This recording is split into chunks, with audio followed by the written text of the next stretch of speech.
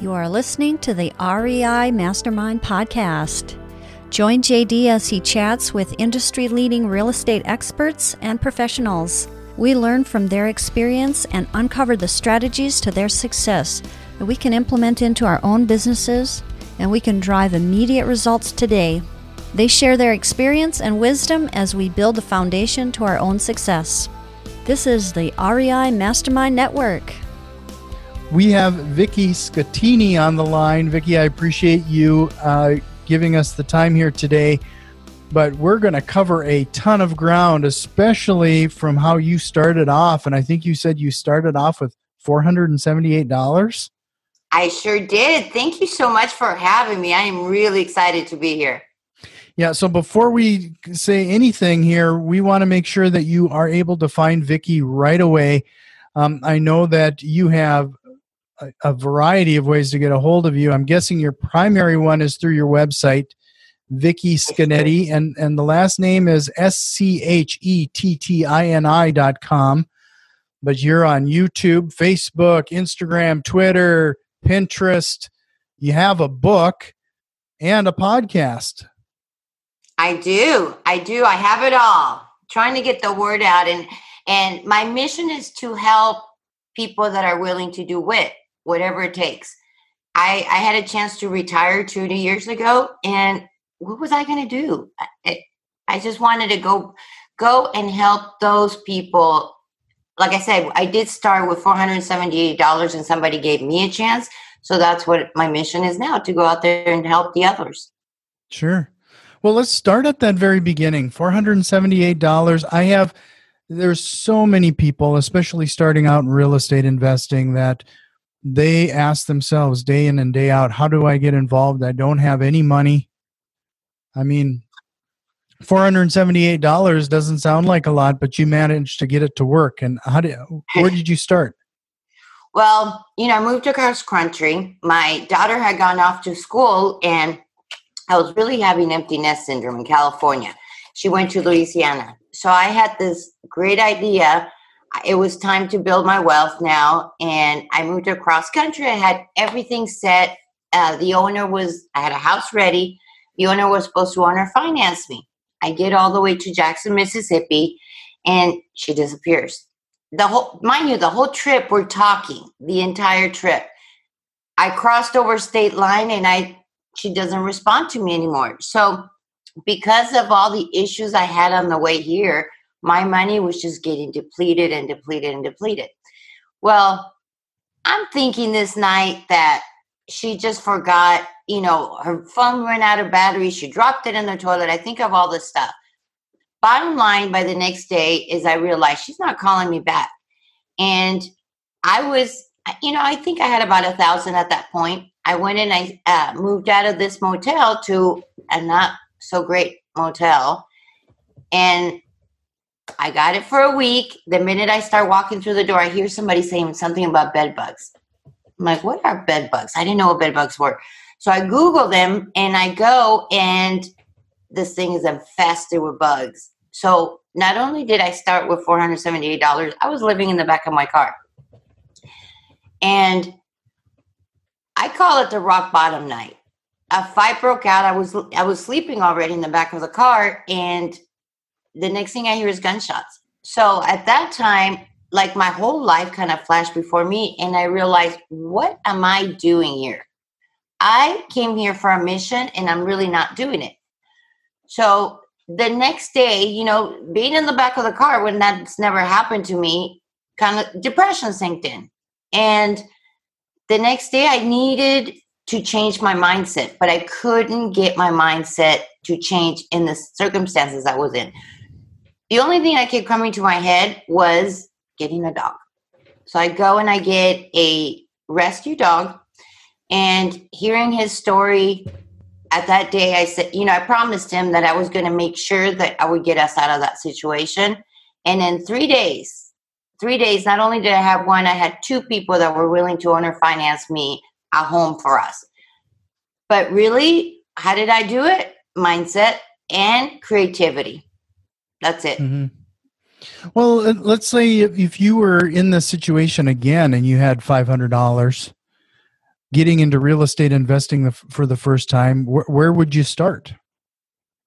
In this, I was going through a divorce when I came here, so I would probably start back in Jackson, Mississippi, or an area where the sales prices are lower but the rents are high, if that makes sense. So I like to invest in B and C class area, meaning not the best, in town, not the, war zones, I'll call them, in between, in the middle. I think I get the best return, and I was willing to do all the work in managing. So that's what I did. I know a lot of property managers like to do only the A top areas and B. I like to do both because that's where I get my best returns. Mm-hmm. So, yeah, it's interesting you mentioned that it takes a bit to, it was hard to get out of that mindset, because I think that seems to be a big struggle for a lot of people. I really, until this night, I was in that back of that car for a few weeks, if not a month. I don't really remember how long it was, but I was doing nothing. I was just withering away back there. So it was my mindset that I had to do. And, when the whole saying, failure is not an option, it really is not. When you are, have issues and you push through them, usually, and majority, I would say 99% of the time, something great is on the other side. But that is when most people give up, is when it gets difficult. And they'll go back to doing what they were doing before. But if you push through, learn how to do it, then it's a piece of cake, because the next time you encounter that issue, you know how to solve it. Sure. So can you talk about like some of those strategies you use to kind of turn your mindset around when you're in that situation? Or what do you advise people today? I would, with me, it was the dog.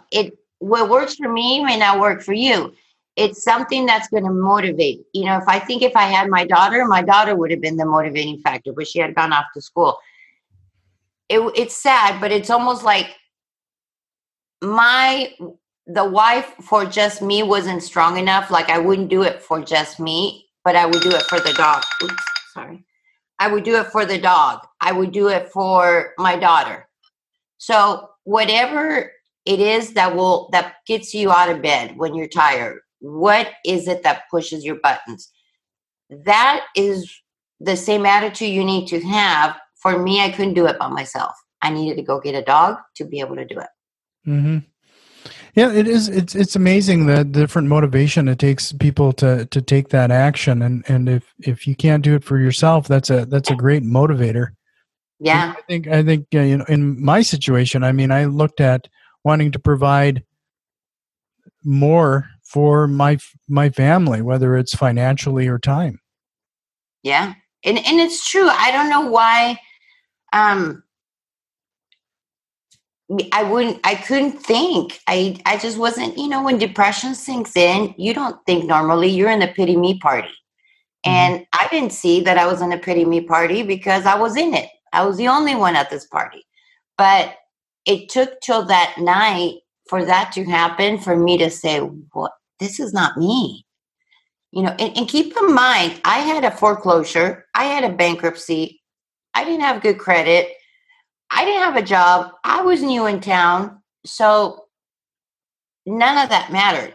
Once I decided that I was just going to do it, and did I get hung up on? Yes, I did. I got, laughed at, but in 3 days, I didn't push. I just kept going. Somebody was going to help me, and they did. Mm-hmm.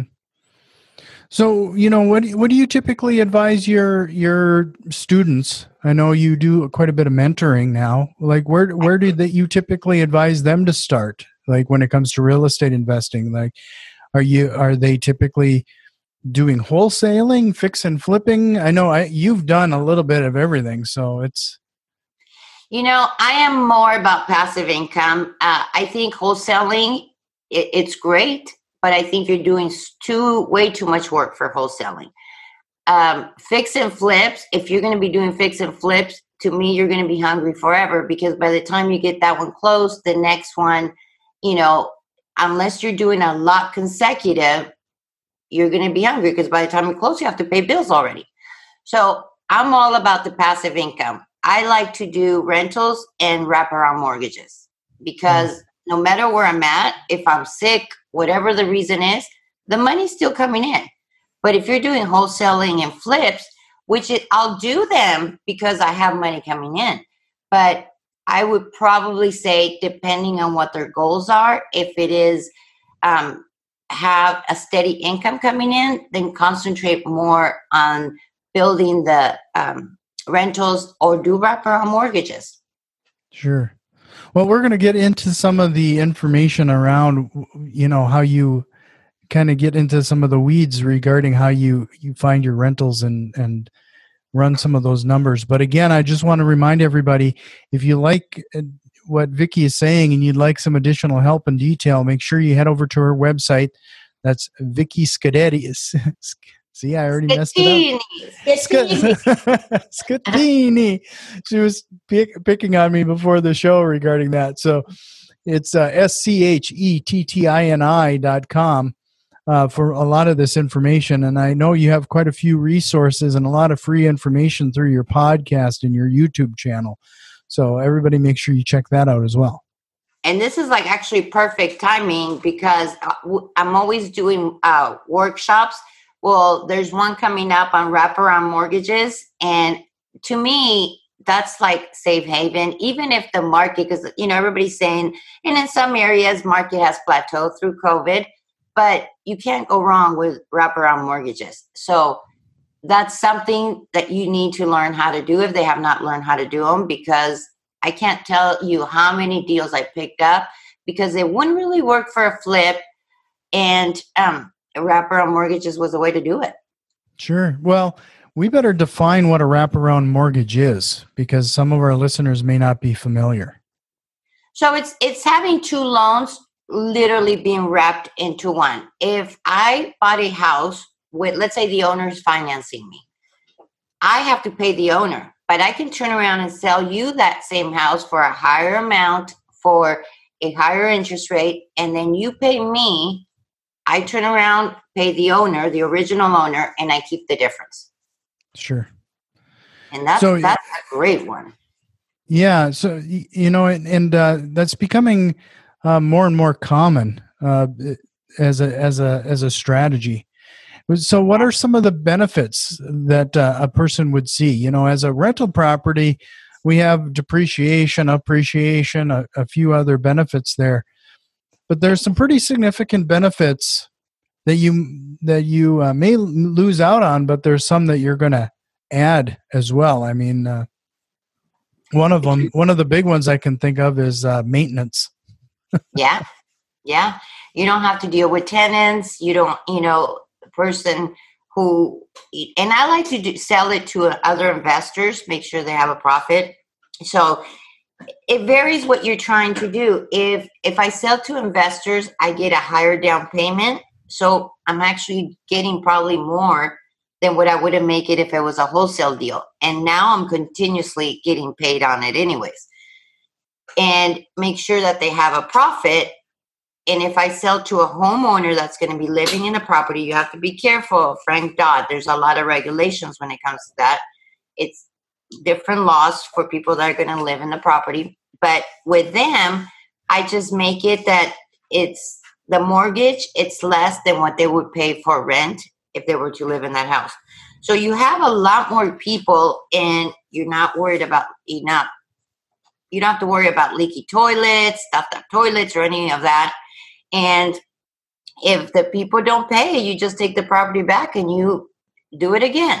I mean, realistically, where your worst case scenario is, for me as an investor not paying, well, I just start collecting the rent, which I make more. Mm-hmm. It's a no-brainer. Sure. So how do you calculate those deals? Like do you have an example that we could walk through? I didn't have one prepared, but this is something that I do teach in the class. And one of the things by the end, because I don't stop till everyone really understands how to do it, And it's amazing how many people will come up at the end and they're like, wow, I didn't realize that, I was just thinking about myself. And I'm like, yeah, when you put yourself, how much money you're going to get first, you're more than likely going to lose either getting that purchase or selling it. The trick is this. I mean, I did a wrap that I was only making $67 for 15 years. And then after 15 years, my original loan was going to be paid off. It became to be like $1,000 after. Not a big thing, 67, but throughout the next 30 years, I would have made a lot more. Well, think about it in a normal situation. Seller is willing to do owner financing. If you bid too low, somebody else like me will come in and probably give him the price that he wants if he's doing owner financing for me, or maybe even higher. So I'll go in. Now, you just lost a deal because you were trying to get it lower. And if you're trying to get the most money being the middleman, because let's face it, that's what you are as a wraparound person, your buyer's not going to buy it. If you have a person, let's say an investor, has 20% down, which deal are they going to take? Obviously, the one that gives them the best return on their money. Mm-hmm. If you're being greedy and you charge them too much and it's too tight for them, they're not going to buy your deal. They're going to come and buy my deal. And this is real life scenarios because you don't know what somebody else is offering people. So the way I do it is I want the owner financing. I don't have to qualify for loans. I don't, sometimes I don't even put a down payment, and it's much easier. There's no closing costs. There's no downtime. We literally can close in a day. Mm-hmm. So I'd rather them doing that, give them more, and then but I always make sure that whoever I'm going to wrap it to, that they're always making a good return. So then that way, when they see my stuff coming by, that's the first one that they'll grab. Sure. So are you, as the seller, still getting a little piece each month, or is it something that you're just basically collecting a wholesale fee of some kind? No, I'm getting paid monthly too.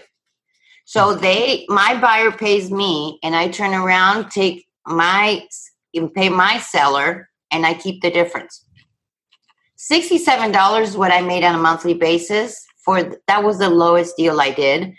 And, but I mean, there's been some that I make $200 and I don't have to worry about anything. And it adds up. It's only one deal. But keep in mind, usually the deal that I have with my seller is shorter term than what I sell it for. So at the beginning, I pull out the funds to pay my seller and I keep the difference. Eventually, he's going to be paid off. Then it's all mine. Mm-hmm.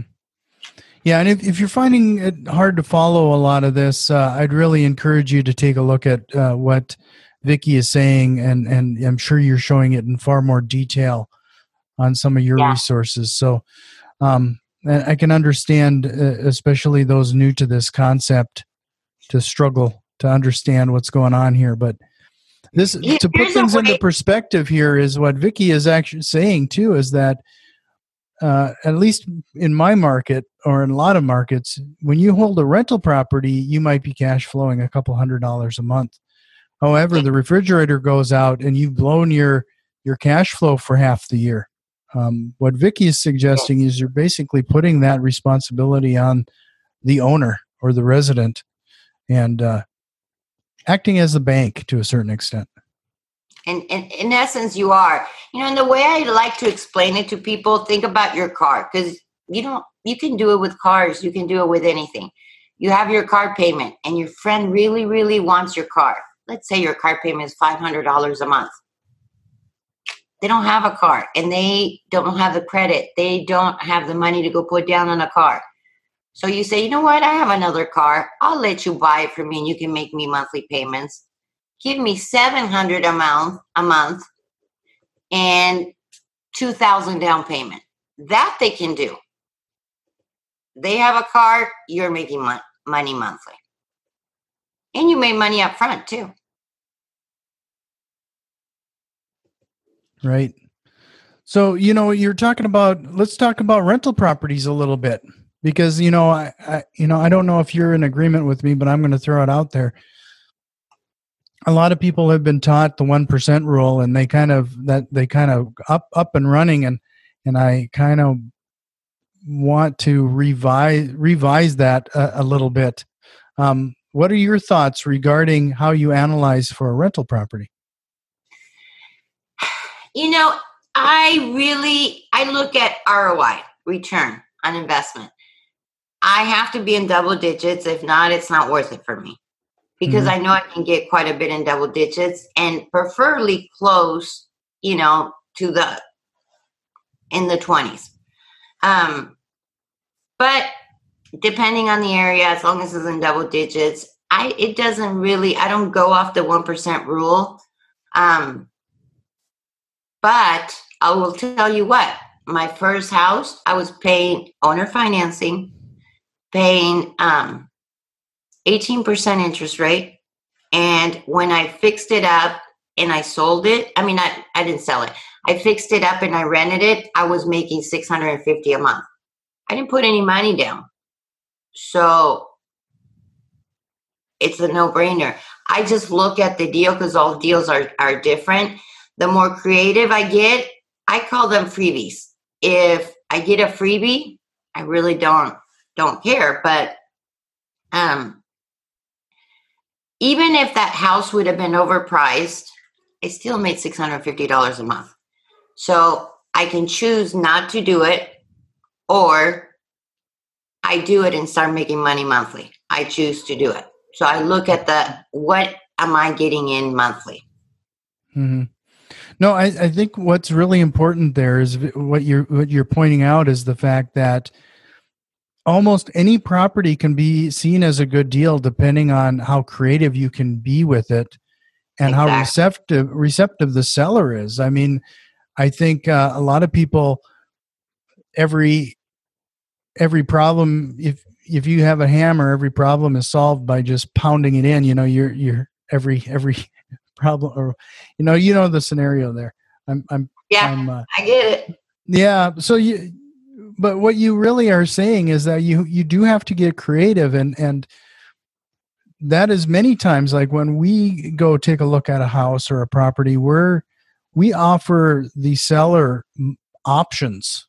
We don't give them just a cash option. We give them other options to solve their problems, so that they have something to choose from, instead of it being just a yes or no scenario.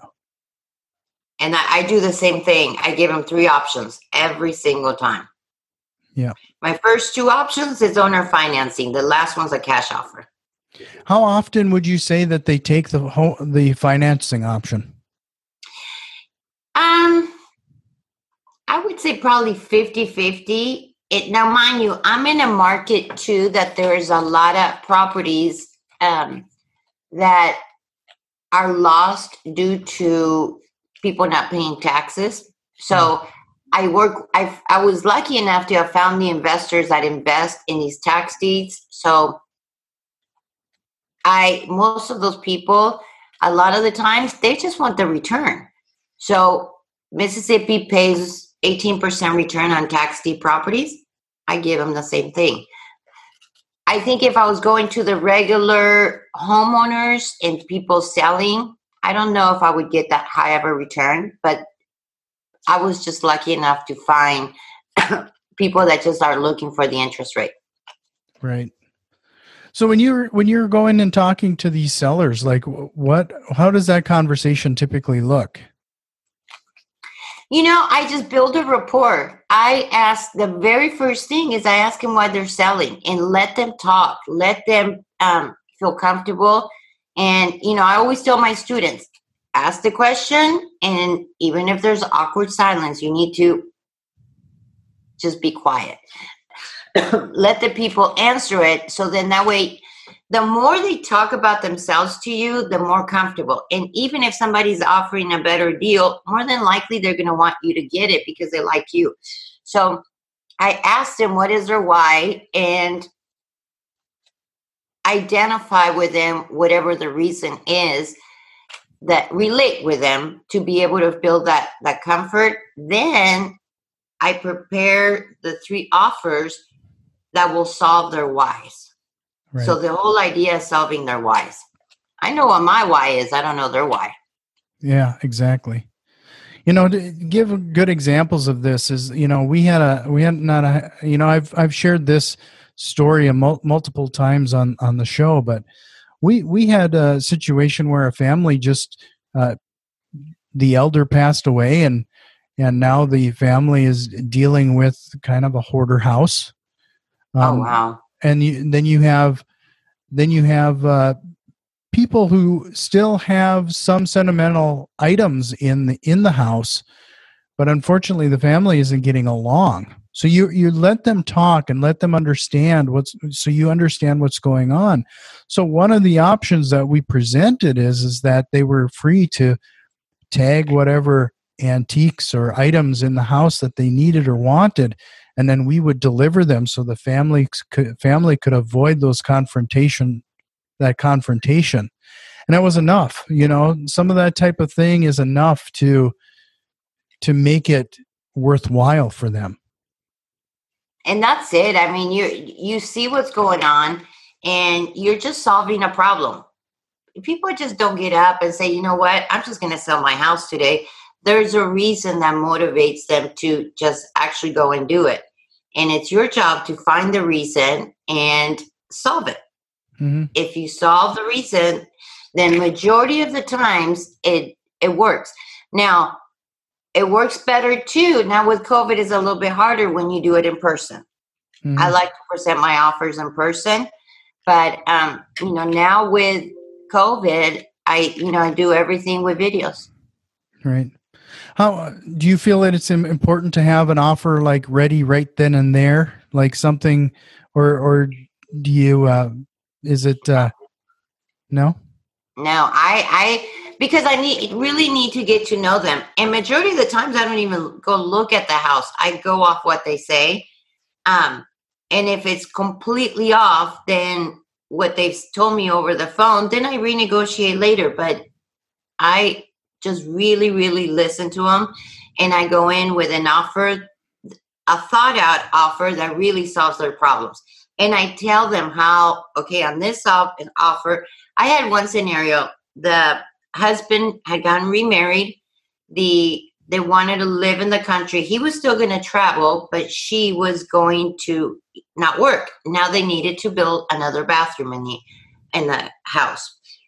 First offer had a lower down payment because I knew he was mechanical. It would have given him enough to buy the materials. He could do the work. Second offer was for him to call a company and build that bathroom. And then the third offer was a cash offer, which is the lowest out of all. So just really, each offer has to make sense, tie it back into their why. Exactly. Yeah. So we've been covering quite a bit of content here today, but wanted to call out a few things that we've learned from our conversation. But before I do, what if I always ask this question, is there a question you wished I would have asked today? No, actually, I think we did really, really good. Yeah, I like to give people different options because everybody teaches you wholesaling. Everybody teaches you flipping. No, because if you get sick, you're going to go hungry. So to me, it's about the residual income and making sure you build it strong, and then the money starts coming in. Sure. So I just wanted to call out a few things from our conversation because there was quite a few things that are action items here that Vicky has brought up. The first thing is I think it's a great exercise and something that we haven't revisited in quite a while is that individually we have to understand and review our why.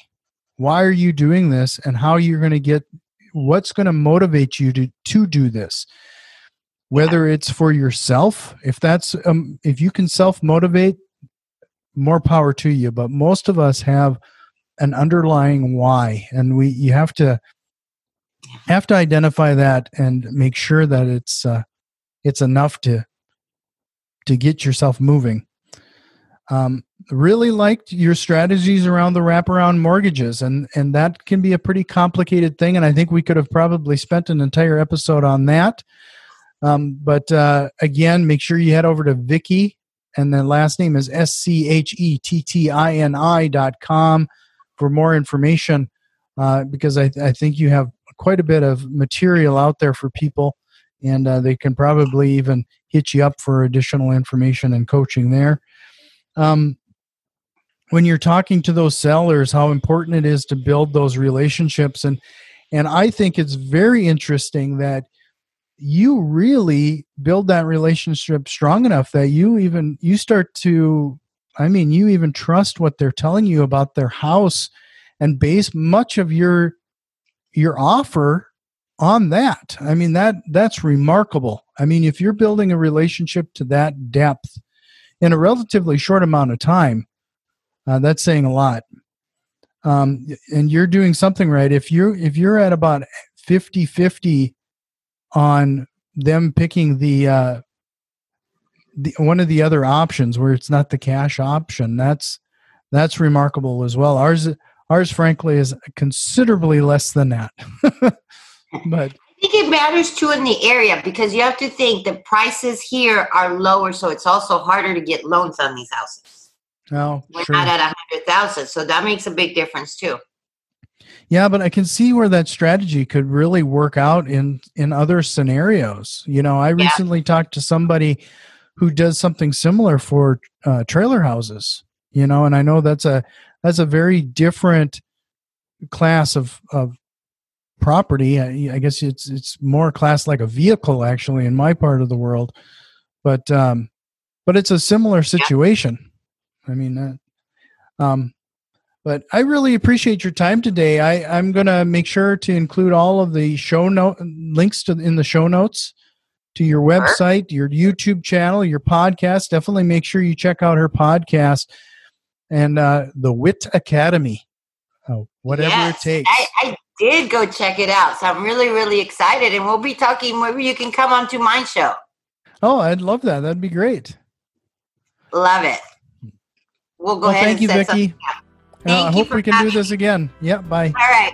Sounds good. This has been the REI Mastermind Network. You can already tell that we've made some changes, and a few more are on the way. If you are interested in what we have planned, head over to patreon.com/REI Mastermind and support the show today. Financial contributions are always appreciated, along with a like, share, and review. It really helps us grow and reach more people with this valuable information. See you next time, and tell a friend.